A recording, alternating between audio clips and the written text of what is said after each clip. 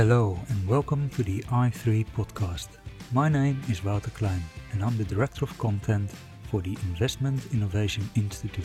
For more information about our educational forums for institutional investors, please visit our website at www.i3-invest.com.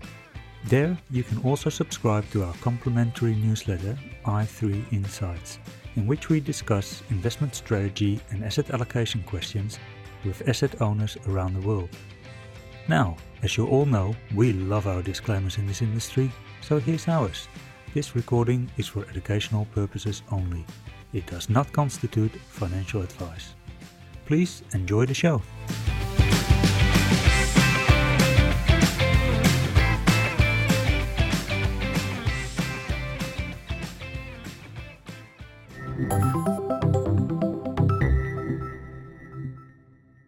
Welcome to the i3 podcast. In this episode, we're going to take a look at artificial intelligence, machine learning, and natural language processing. We will discuss some of the recent advancements, including ChatGPT, how they can be applied, and interesting investment opportunities in this space. So our guests today are two great experts in this field, Anthony Goldbloom and Professor Chris Manning, both who originally hail from Australia but are now based in the US. And besides their other activities there, they also get involved as investment partners at venture capital firm AIX Ventures, a venture capital firm that invests in businesses that has artificial intelligence or machine learning at the core of their business model. Anthony, let's start with you. Apart from your role with AIX Ventures, you are also the founder of Kaggle, which is an online community of data scientists solving machine learning problems in the form of competitions. And Kaggle was taken over by Google in 2017. So Anthony, sounds like you've been a busy man. Yeah, it certainly feels that way, but all with good things. You know, I wear two hats. I'm the founder of the company Kaggle that you mentioned, and left 6 months ago to found a new company called Sumble, and then also through the AIX, doing investing in AI-focused companies. But I actually think the two reinforce each other. You know, being a participant in the AI ecosystem gives me a lot of sort of hands-on feeling for, what are the important breakthroughs that we need, and what are the sorts of things that AIX might, should consider investing in. What are the gaps in the market? So yes, I definitely feel busy, but at the same time, I do think I'm working on things that reinforce each other nicely. Yeah, fair enough. So let's take a step back. Machine learning and artificial intelligence is at the moment very much in vogue, but how did you sort of get started into the area?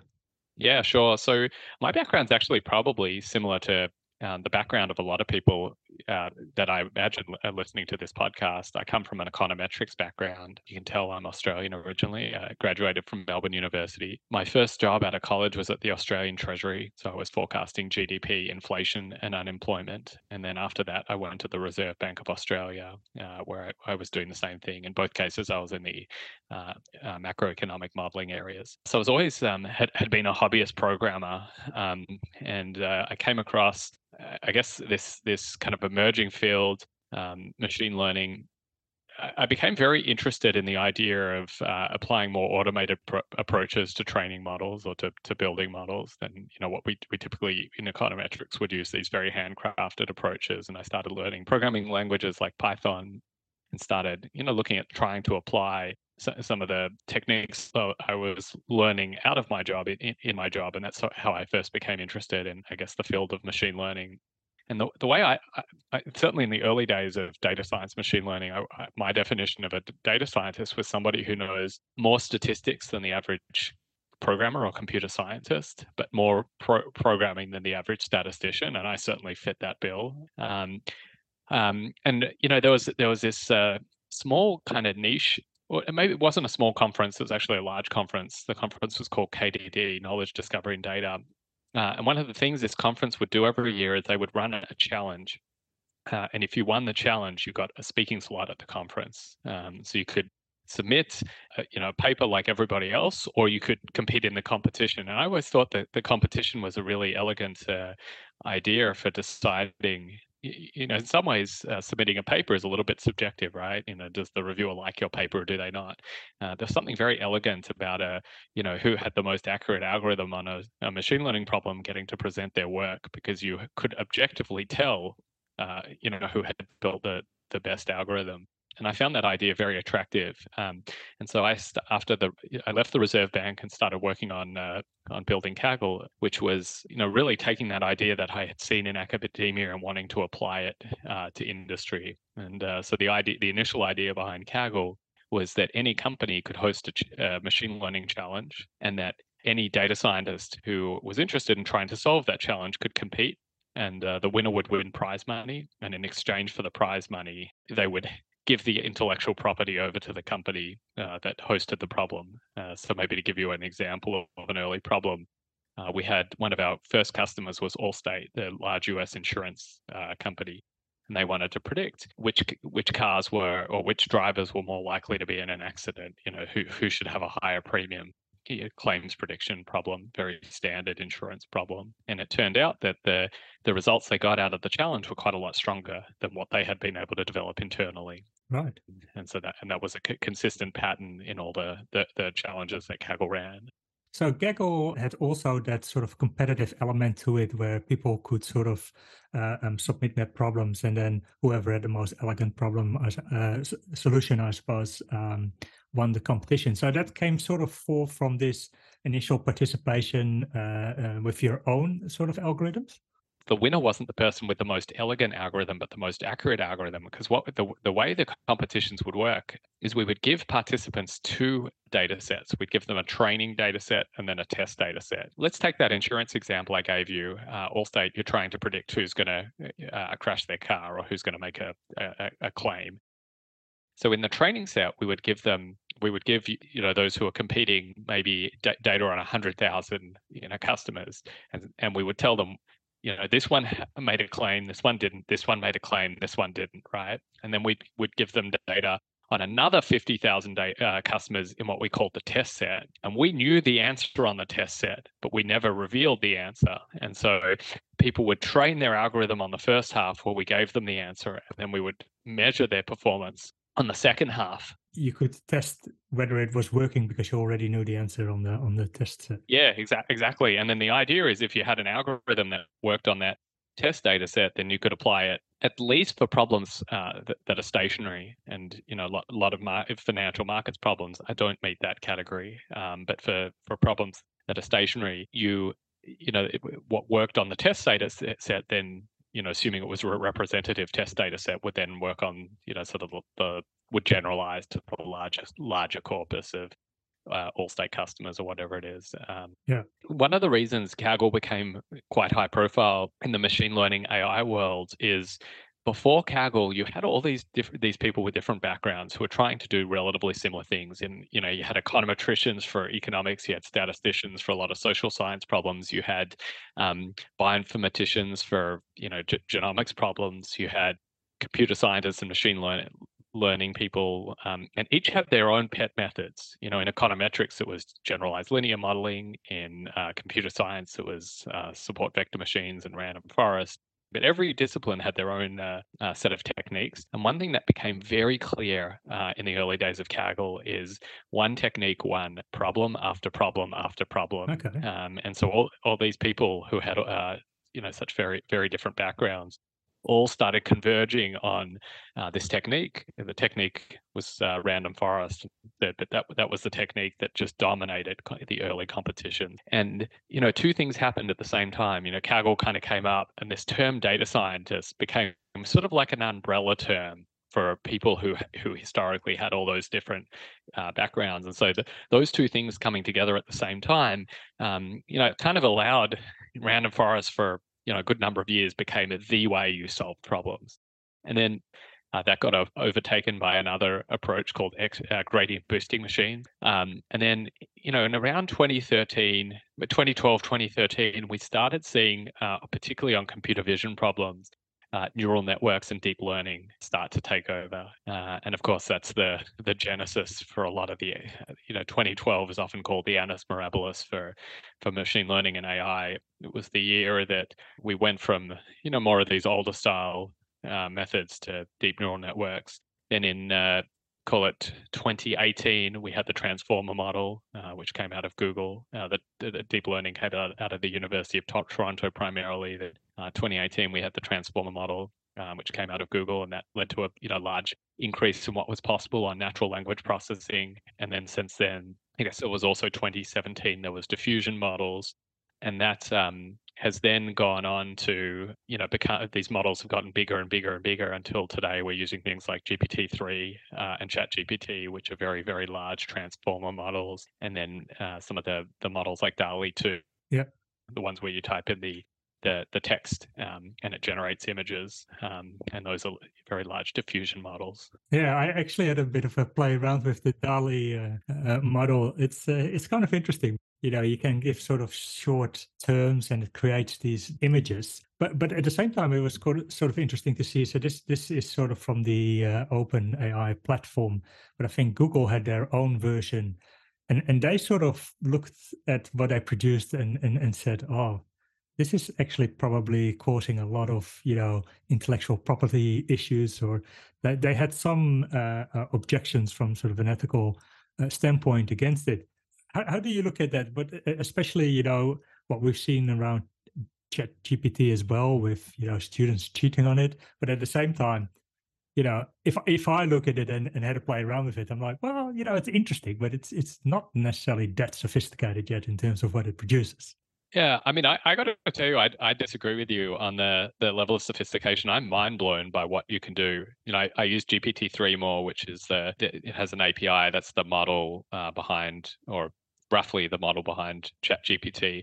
I have practical use cases, I guess, for the large language models like GPT-3, whereas for things like DALL-E 2, generating art and so forth, that's not so much my thing. So maybe I'm inclined to agree with you that that's the image generation is a little bit more of a toy, but I think that what is possible with the language generation is just mind blowing. Can you give an example? Yeah, totally. I mean, one example that we're using heavily for our new company is summarization, right? So one of the things we're doing with our new company is we're taking unstructured data, big slabs of text, and we're turning it into structured data that people can use as an input to their model of, for some sort of analysis. And GPT-3 is absolutely amazing at, let's say I want to pull out some facts out of a big wall of text.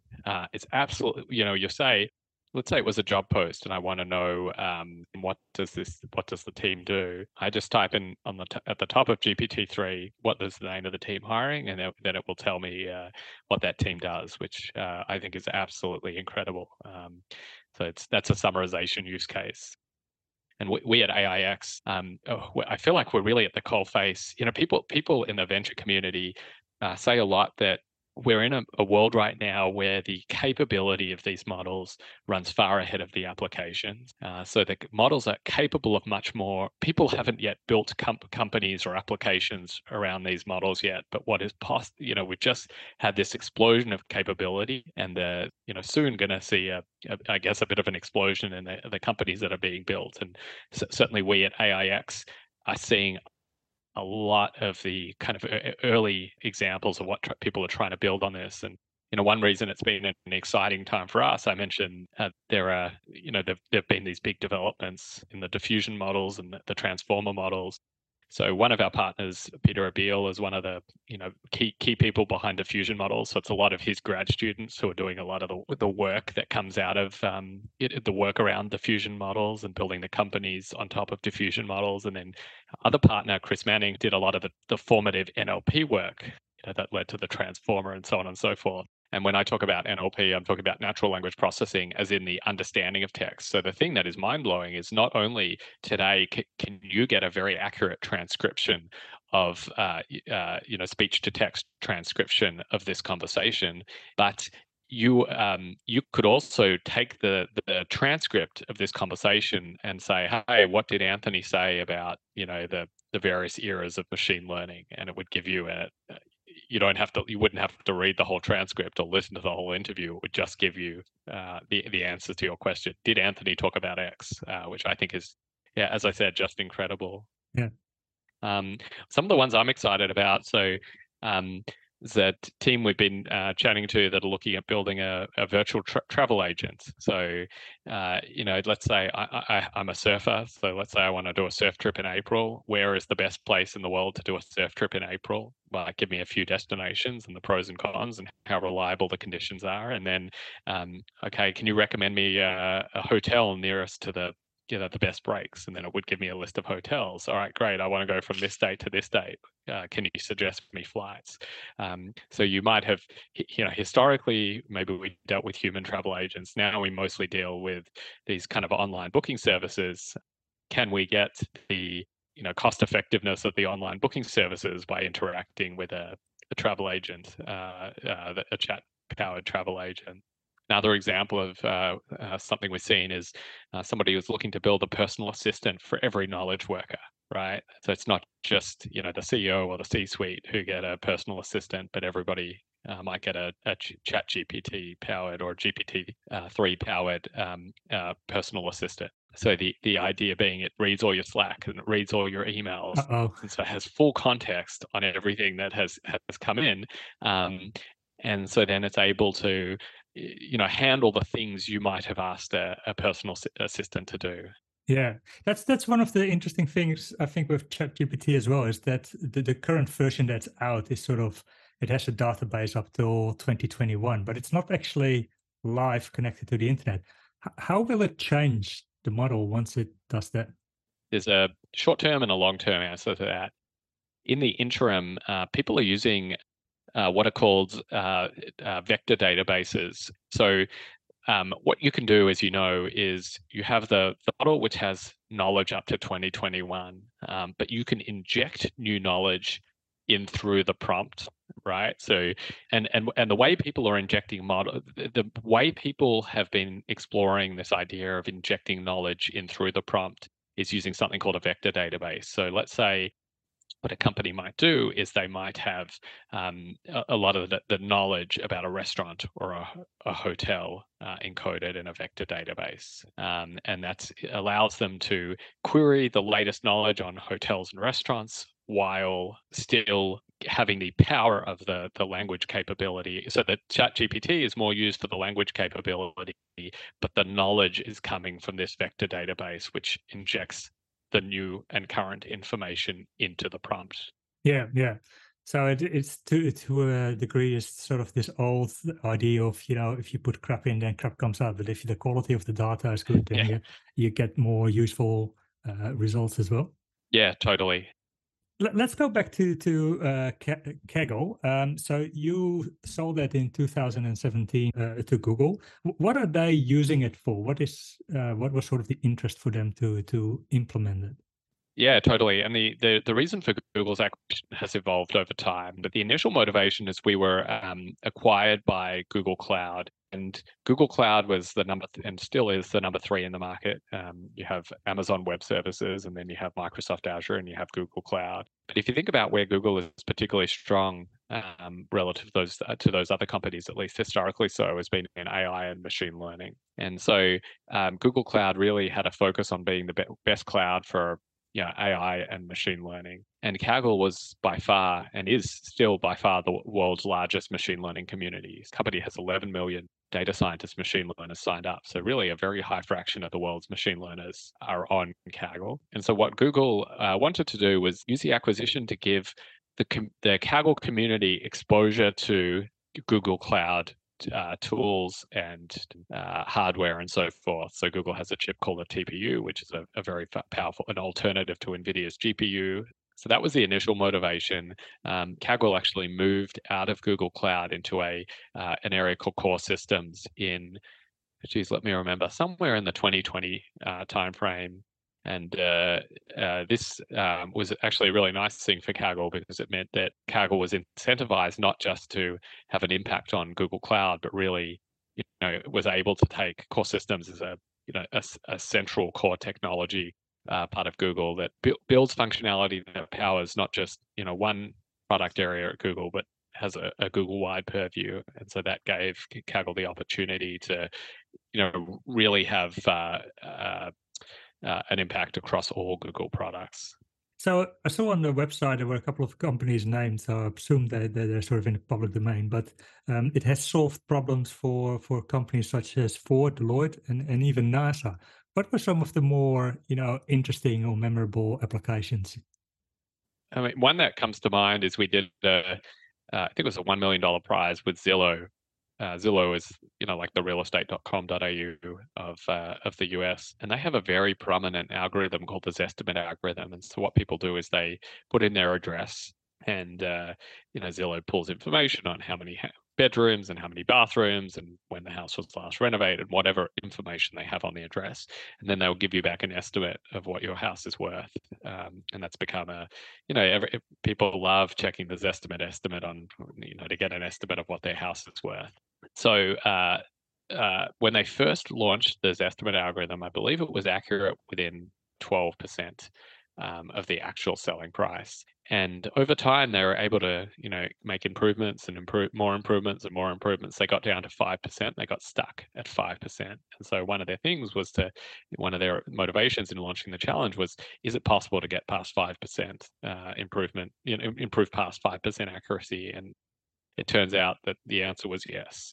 One interesting thing about chat competitions, I didn't really explain this dynamic, but it's interesting and worth talking about for a minute. We would show people on a live leaderboard how they were performing relative to each other. So, you'd check the leaderboard and you had, call it 80% accuracy, and you're really happy, you're on top of the leaderboard. But then the next day somebody comes up and they get 82% accuracy. And so whereas you were really happy, now you need to work till you get ahead of them. And so the fact that we would show people a live leaderboard really motivated better performance. If you're working on a problem in isolation, you don't know where to stop, right? But the fact that you have this live leaderboard, causes people to push to do better and push to do better.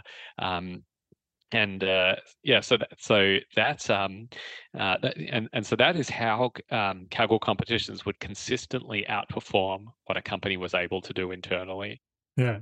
We did a challenge, a lot of medical imaging challenges, doing things like taking CT scans and trying to diagnose lung cancer.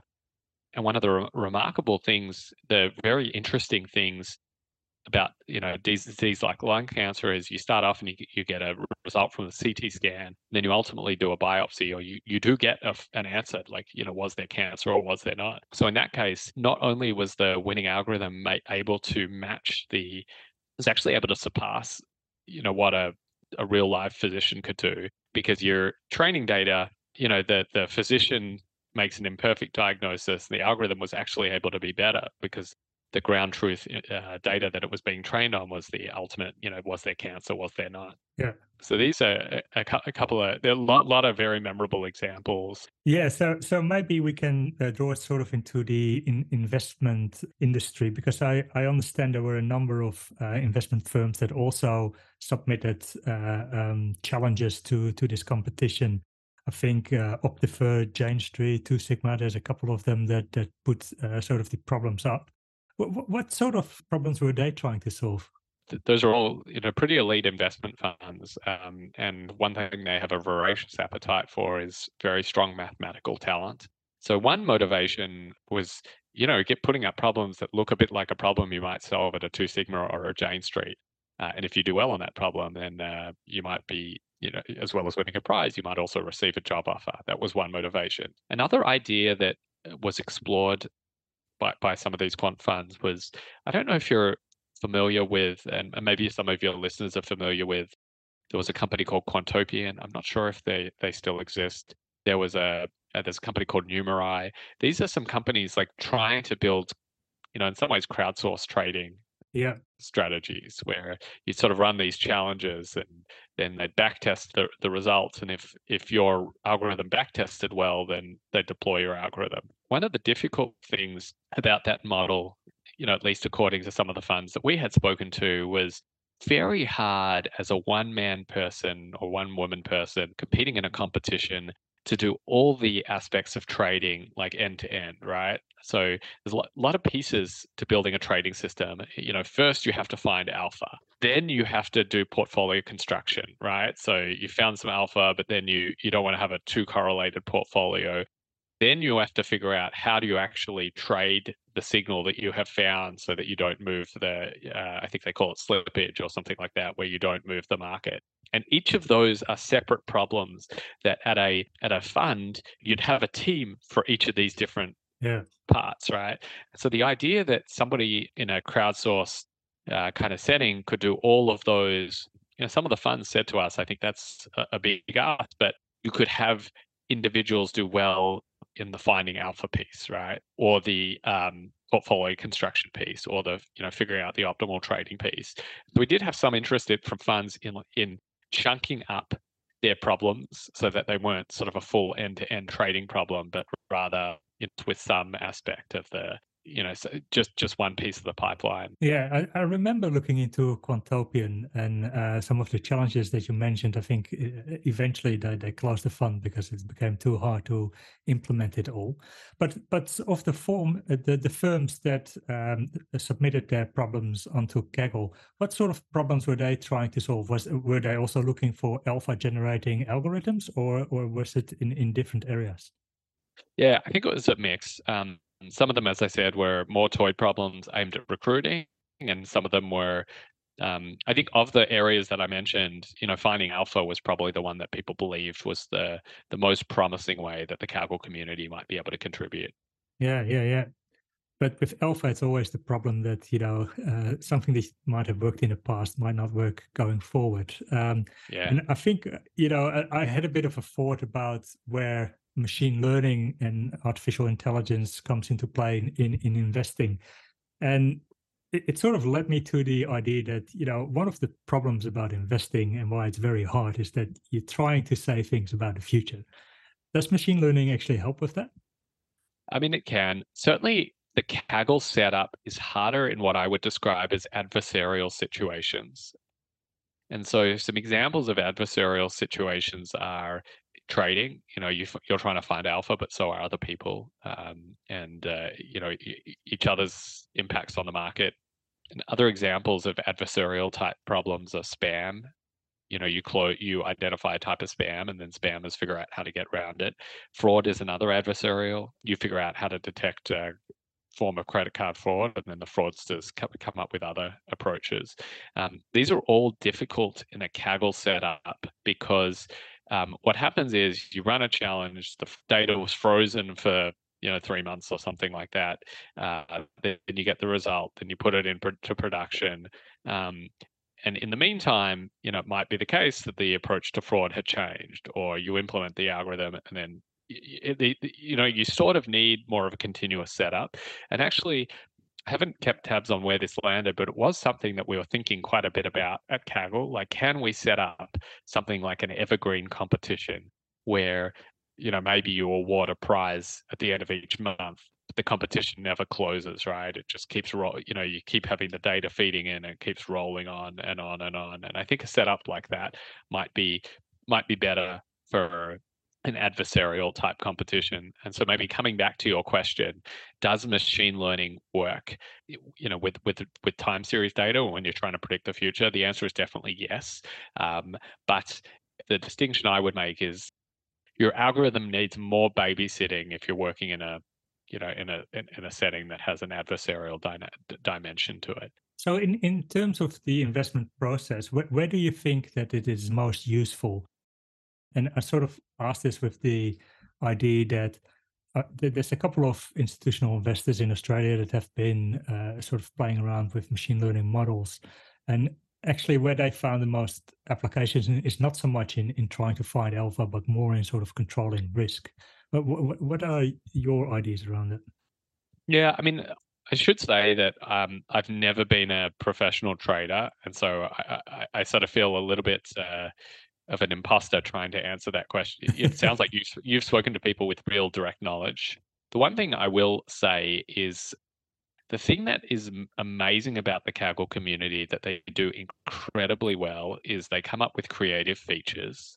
If I think about what historically has made for a really good competitor in Kaggle competitions, particularly on structured data, less so on images and natural language and some of the unstructured problems. It's the ability to come up with hypotheses and very creative hypotheses, and then to test them quickly. An example I often give is that we had a competition to predict which cars sold us at a secondhand auction would be good buys and which one would be lemons. And it turned out one of the competition winning insights was that car color had a big impact. Oh, And so the person who identified that relationship tested a whole lot of different hypotheses. Just take car color. You have all different car colors, and you know a normal person sees that column and they're like, okay, here are car colors. But a machine learner who's very good at feature engineering will say, okay, well, I can group these into dark color cars and light color cars on the assumption that dark color cars get into accidents more at night because people don't see them. And then they'll test that hypothesis. And it turned out that was no relationship there. more about the red car? No, so what they found was that unusual color cars were more likely to be reliable than more standard color cars. And their hypothesis in testing that was that if you're the buyer of an unusual color car, take an orange car as an example, you're probably an enthusiast. Therefore, you look after the car a bit better. And so by the time it gets sold at a secondhand auction, it's in better condition than a standard color car. Right. That's an example of the kind of thing Kagglers are very good at. I'll give you another example. We did quite a lot of ran quite a few challenges with defense departments over the years, and we ran one, and I forget what the motivation was, but they were trying to take satellite images and order them chronologically, right? I cannot remember why this was an important use case for them, but for some reason that they needed this done. And so what the winner did was they would look for things like they do object detection on construction sites, and they'd find construction sites. And so construction sites always progress, that get more and more and more built up, right? So yes, there's good machine learning in being able to identify a construction site, but you have to have the creativity to think of of looking for the construction site as a way to order the satellite images, right? And so I think a lot of the best machine learners are very creative in the ways to use lateral thinking to think of clever angles on the problem. And I would assume, again, with the caveat that I've never been a trader, I would assume that's probably also a skill that is quite valuable in finding alpha. Yeah, for sure. So you're now involved with AIX, which is basically a venture capital firm. What are sort of the type of businesses that you look for? Yeah, I mean, each of us has a different area of expertise. So I mentioned to you, my partner Chris Manning is pretty much the godfather of natural language processing. So he looks at a lot of the NLP companies. Partner Peter Abbeel is the creator of diffusion models, so has a lot of connectivity with the people building those. So, and also is very big with in the robotics community. For me particularly, if you look at where I guess I have differentiated knowledge, I've seen the kinds of tools that have gotten wide scale adoption by data scientists. So I sort of feel like I have a really good pulse on, where are the gaps in the tool chain of what data scientists use. Mm-hmm. Is one area. And then another thing I really enjoy is, I've now been in the field for a good 10 years. And through this, I've gotten to know a lot of very strong people in the field who I respect. And even in some cases, they're building companies outside of tooling, and it's been very enjoyable to back them and to be able to be involved in their journeys. So maybe to give you a couple of examples of companies I've invested in, one that kind of fits into the tooling kind of example, and then one that's a close relationship. Actually, I'll give you two on the tooling. Did a company called Chroma. Now, earlier in the conversation, I mentioned these vector databases as kind of the key to injecting current knowledge into the ability to build a large language model with current context, right? So Chroma is a very strong team that is building a vector database specifically designed to feed these large language model use cases. So that's one example. Another is a company called Mutable.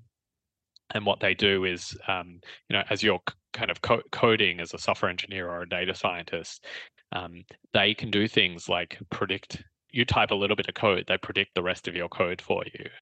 Okay. Which is really nice. It makes you a much more productive developer.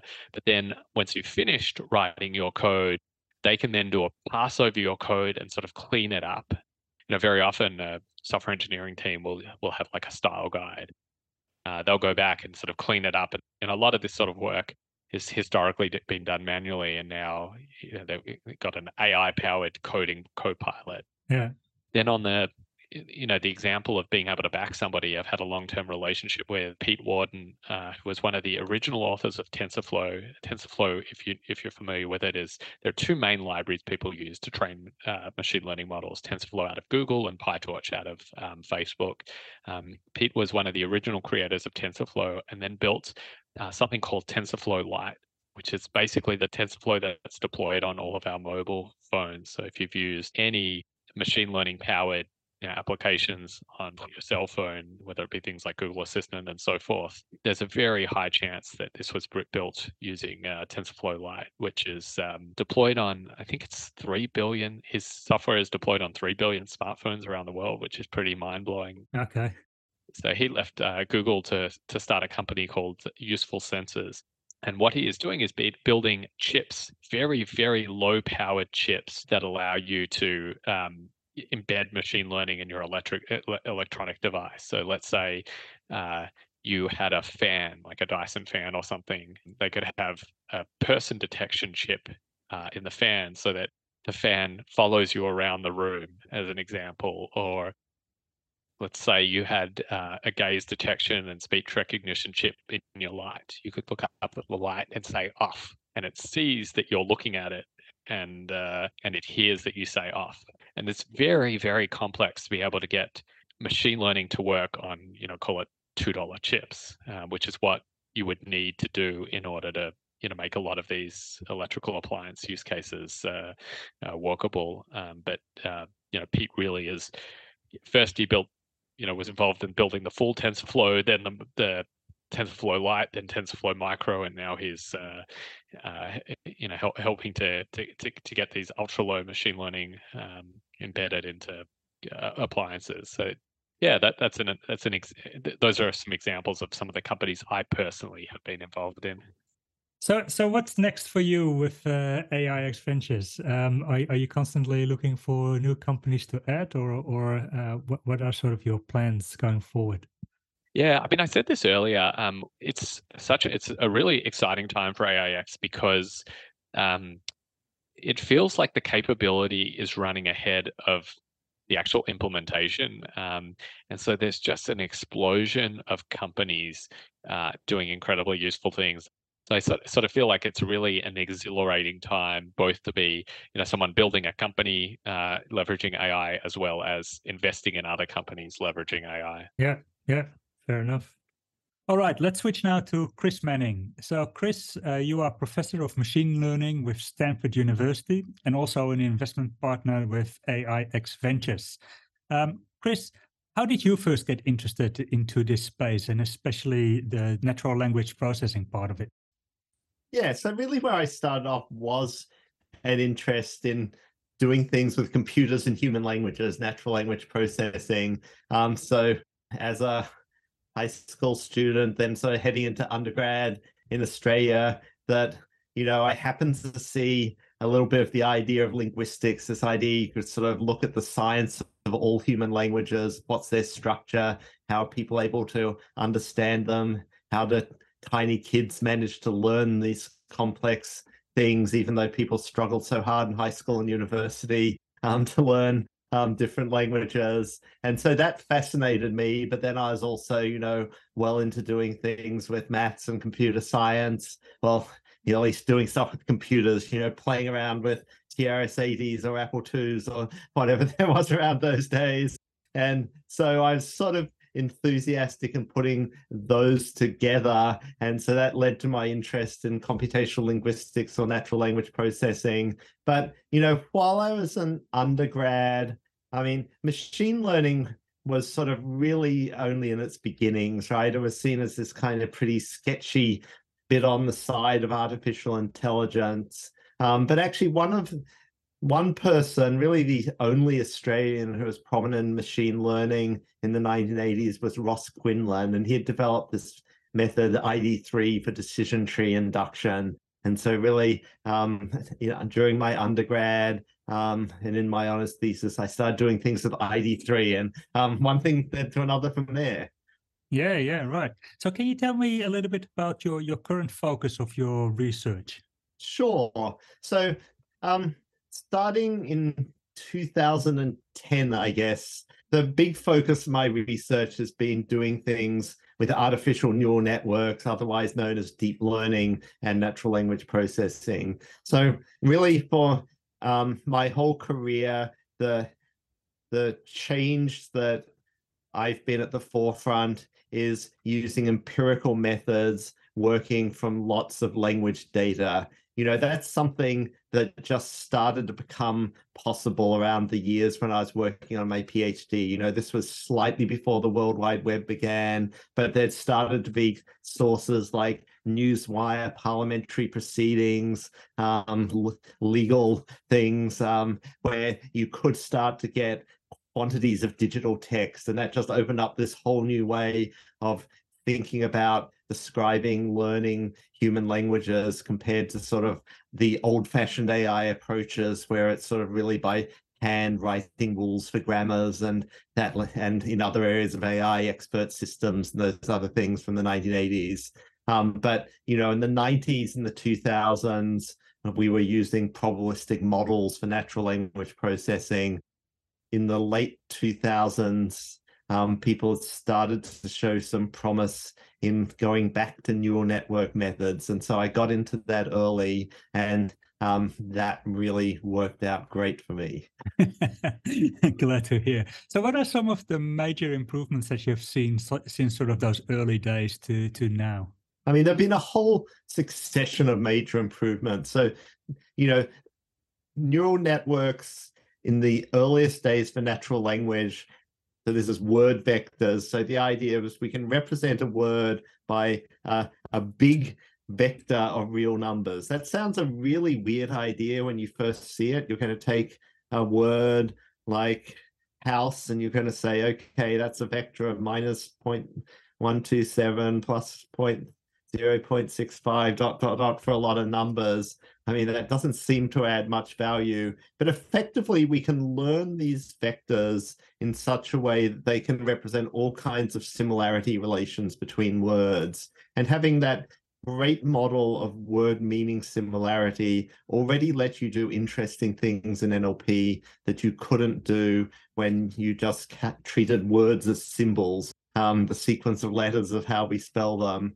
But since then, a number of other major improvements have been made. So there have been new developments in neural network types. So in particular, we went through sort of the popularity of sequence models like LSTMs, the invention of having attention as a kind of content addressable memory, which led to sort of big advances in machine translation, summarization, and other things. And then some of these new ideas of how to build neural network models came together in the transformer architecture, which has just become the exciting technical architecture that's powered the last 5 years. But beyond simply having that architecture, there was another discovery, which in retrospect is very simple, but it actually took a while for people to have this idea, which was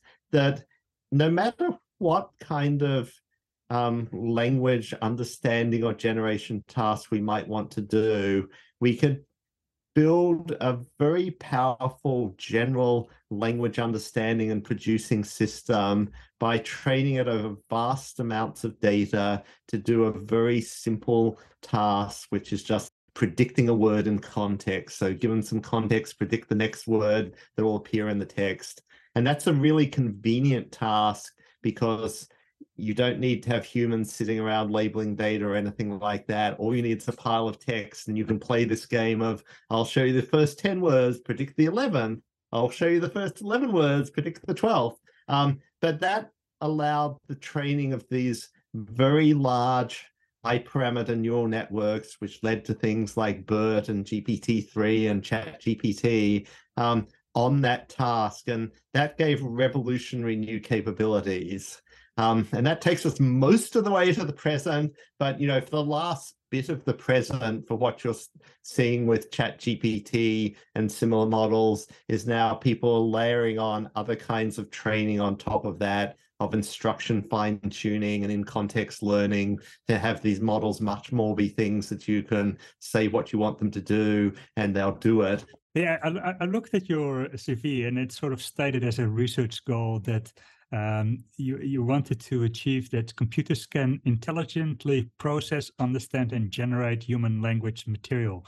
So you mentioned just ChatGPT. How far are we off that goal? I think for everyone, including people like me who've been doing natural language processing for 20 years, it's just amazing the progress that's been made in the last couple of years. And, models like ChatGPT, they're just great, right? That you can ask them to produce things, and they'll produce paragraphs of coherent, well-written text.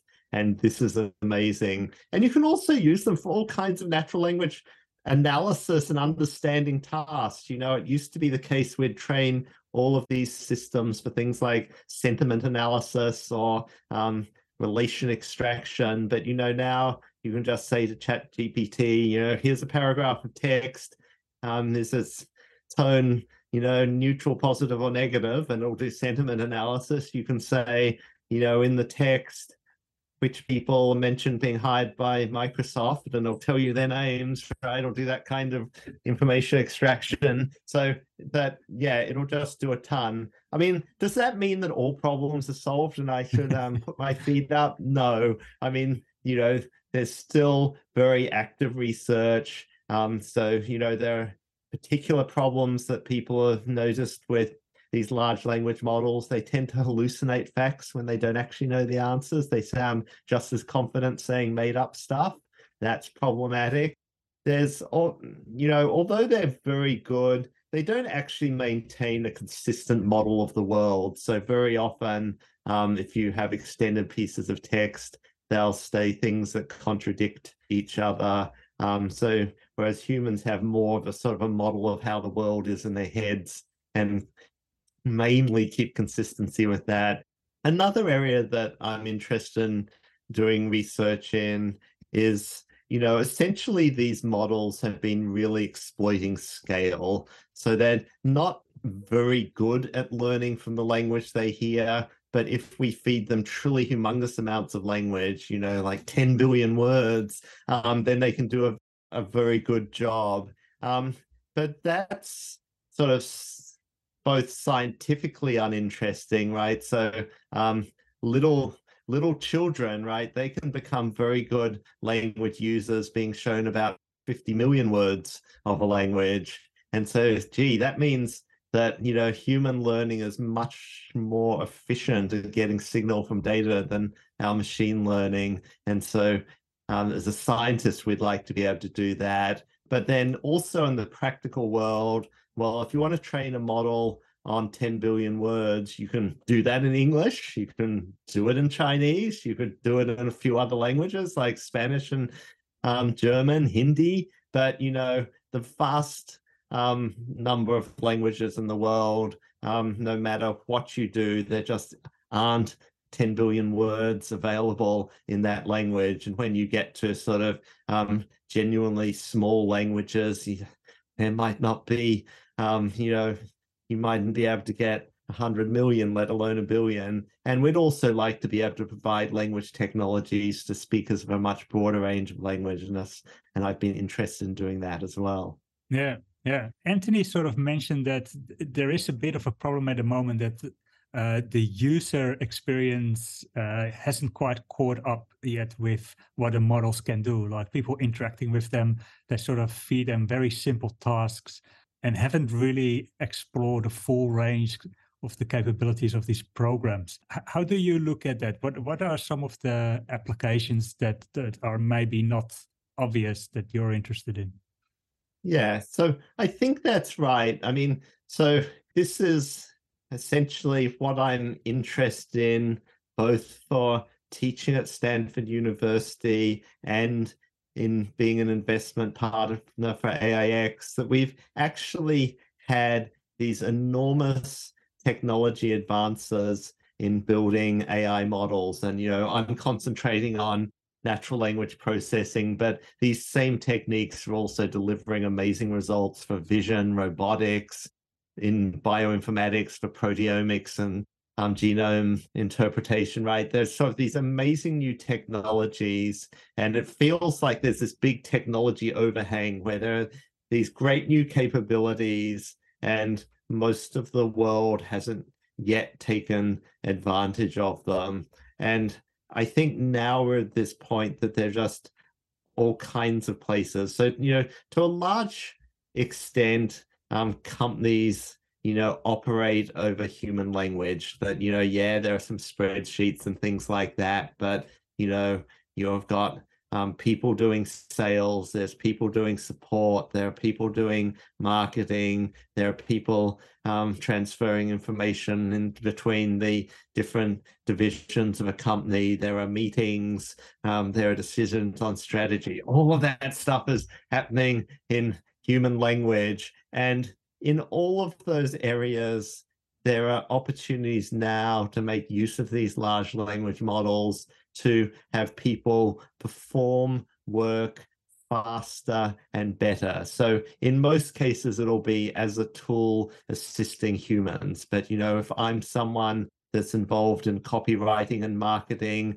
rather than sort of sitting around staring at my blank sheet of paper, wondering how to word things, if I've got sort of a few ideas of themes, I can say, write some copy that advances these themes. Why not write 5 of them? And, you can have the model suggest 5 paragraphs, and then, well, maybe you might want to pick some of the best ideas from several of them. But, either way, it'll just allow your work to be done faster and often better.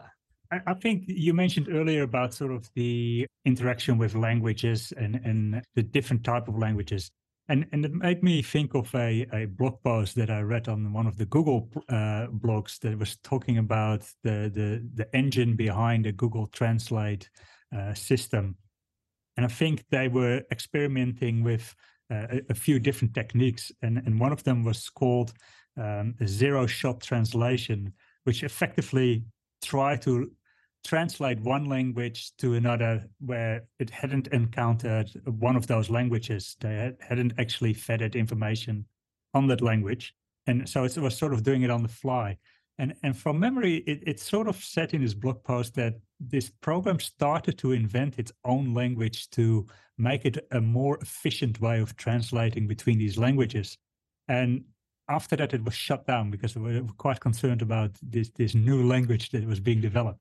What is sort of going on there, and why do you think that they shut it down? I think you're actually they're crossing between 2 different stories, to be honest. I think the shutting down one was experiments that were done at Facebook. So maybe let me answer about both of them separately. Sure.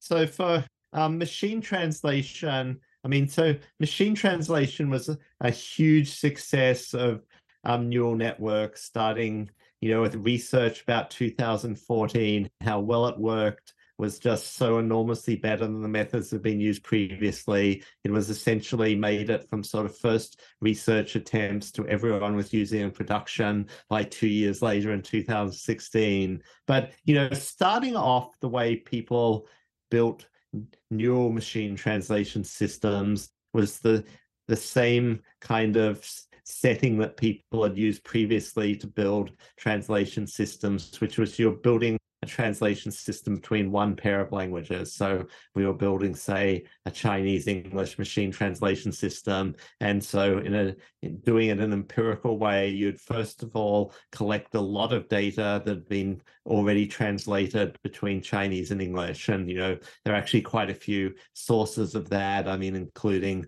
handy places like Hong Kong, which translates a lot of material between Chinese and English. And so you train a model based on how things are translated to be able to translate more stuff. But once people started building much bigger neural networks, it turned out that you could do this amazing thing. So rather than sort of just training for one language pair, you could train a huge neural net that is designed to be able to translate between any pair of languages. So what you do is when you're feeding in a sentence, you first of all sort of tag it with a tag at the beginning saying, this is English, or this is Uzbek, or this is Danish, whatever the language is. And then it sort of reads through that, and then you give it a tag for what language you want it to translate to, and you say Chinese or Lithuanian or whatever it is, and then it will proceed to generate word by word the translation in that language. And somewhat surprisingly, doing things that way in a large neural network works. It's not only that it works as well as training a system between just two languages, it actually works better because the big neural network can share information and structure between the different human languages in a way that it helps it. Obviously there are quite a few languages that are related to each other. So, you might expect that Italian and Spanish can help each other. But, languages also, lots of languages now have English loan words in them and they can help each other and so on. So you get benefits across that. And so you end up with kind of general representations of each language and a general ability to sort of align between languages. And so the zero-shot translation was then this amazing result, which is, for major languages and major pairs of languages, you can collect a fair quantity of translation. So for English Chinese, English Spanish, English German, you can collect lots of translations. But, if we take more minor languages, so if I take something like, I don't know, Lithuanian and Indonesian, no one translates Lithuanian into Indonesian or vice versa. So there's no training data. But once we've trained this big neural network so it can translate Lithuanian into Russian, Lithuanian into English, and we've got English into Indonesian and whatever else, Dutch into Indonesian, that actually you can, with these tagged languages, you can just tag the input and say, this is Lithuanian, and tag that what I want to produce is Indonesian. And so then it can quite well translate between those two languages, even though it's never seen any parallel text of sentences translated between Lithuanian and Indonesian. Do you want me to go on and tell about the shutdown one? Sure. Yes, go ahead. So this was an experiment where Facebook, then now Meta, was wanting to train a pair of language using AI systems to communicate with each other and do tasks so that they could negotiate contracts or buy and sell stuff and things like that. And essentially they were getting the models to learn as they went so they'd be better at executing tasks.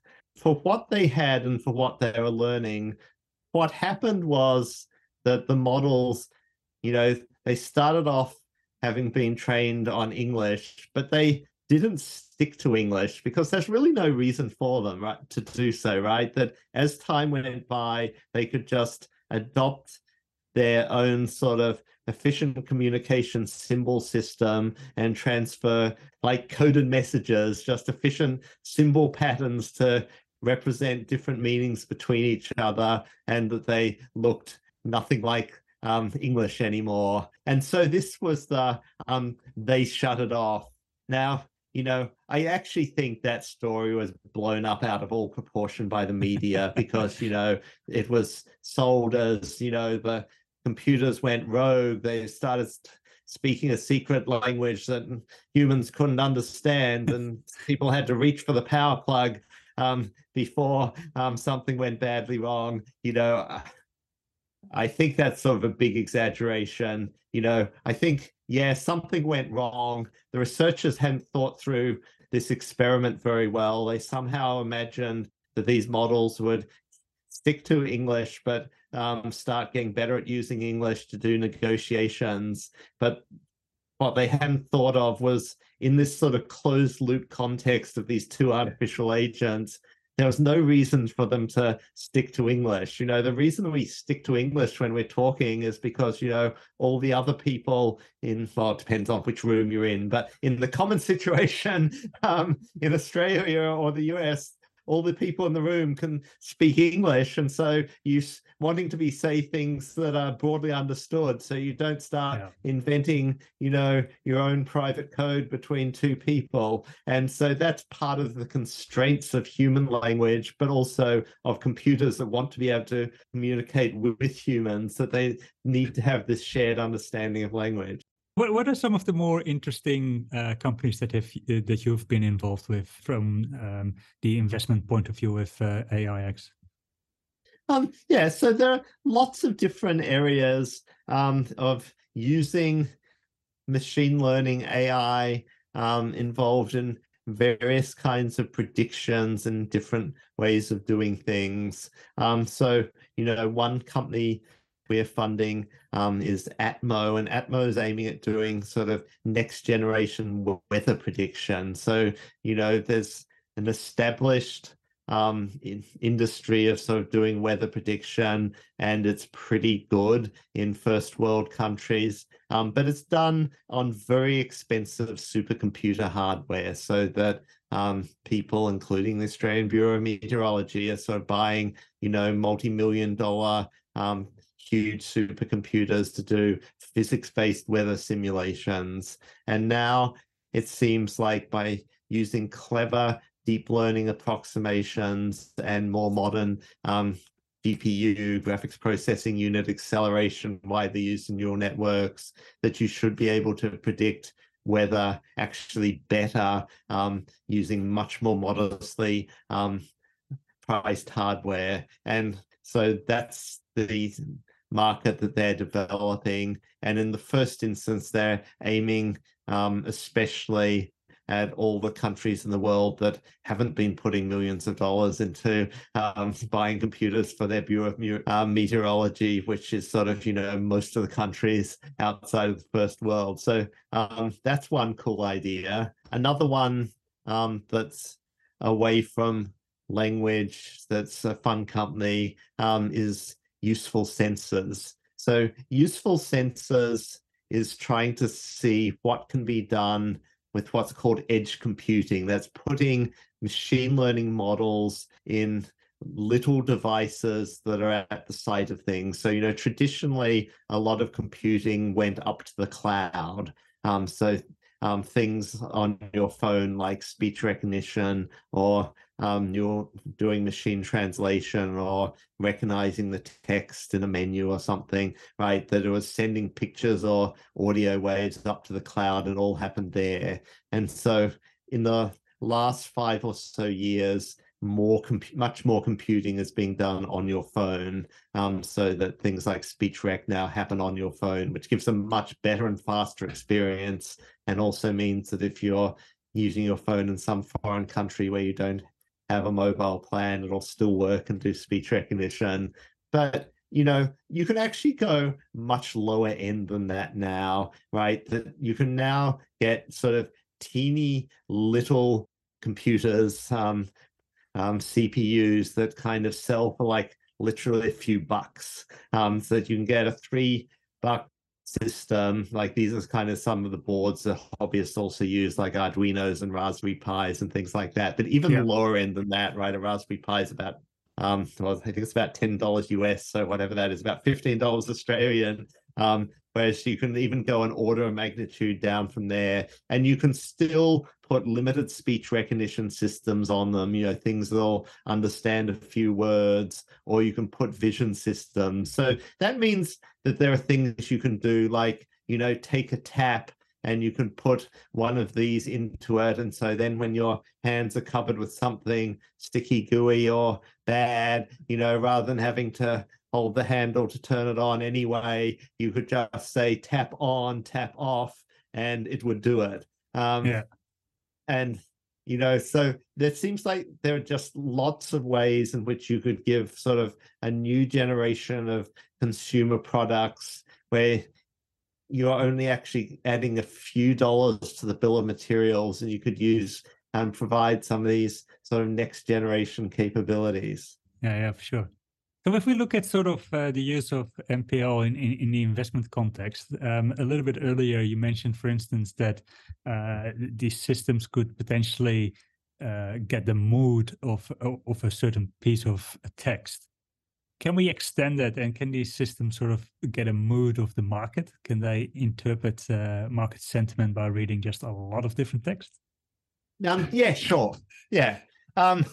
Yeah, I mean, I'm not really an expert in finance, but I mean, there's no doubt at all that these systems can do a very good job at evaluating text data. And I mean, although there's been a lot of use of numeric data in finance, and there's an obvious reason why it's important, on the other hand, markets are meant to be moved by fundamentals, and most fundamental changes are actually expressed in human language again, like in news reports. That's when there's sort of a strike in the mine in Bolivia or something like that that's going to have material impacts on a company. And so you can learn that from language. And then some of what happens with stocks isn't actually really fundamentals. It's then, mob psychology as to how people feel about different sectors.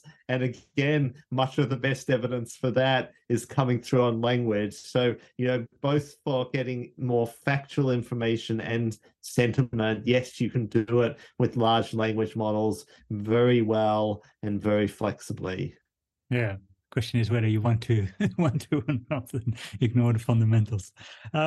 So how did you get involved with AIX? I know that Anthony is an Australian. You're an Australian too. Is that the nominating factor, or? Partly.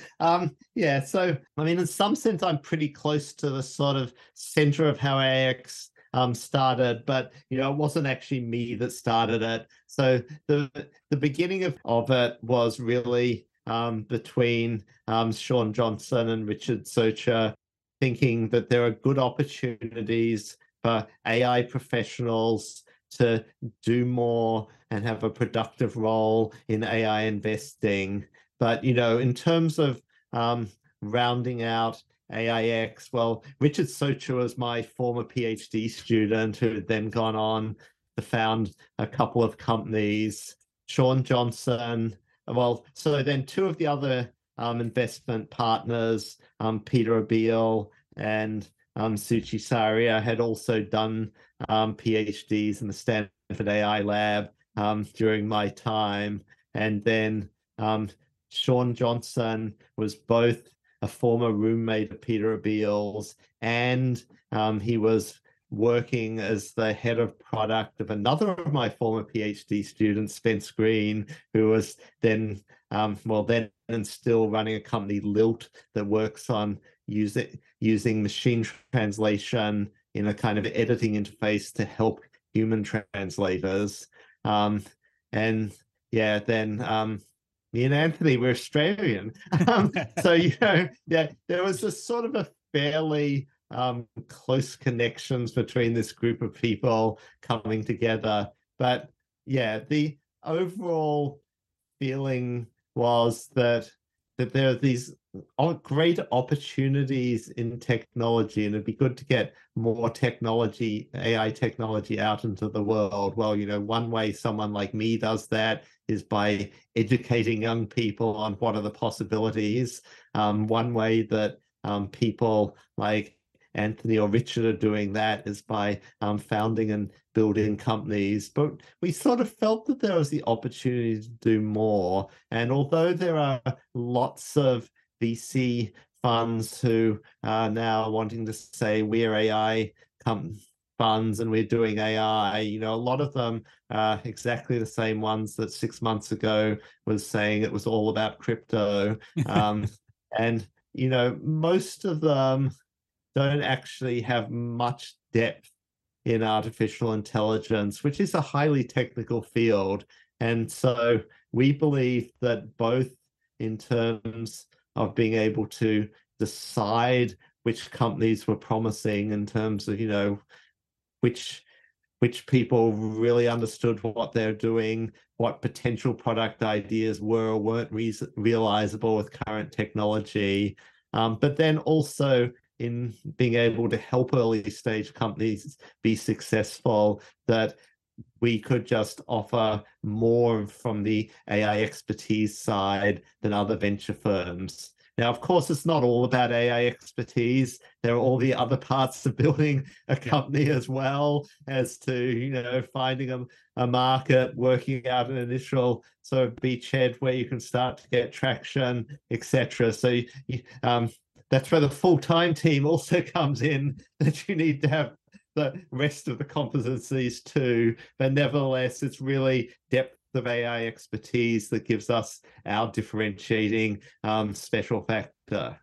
Yeah. Does it also give you sort of ideas in how to bring concepts across when you teach students in terms of including some of these real-world applications and translating that to an academic context?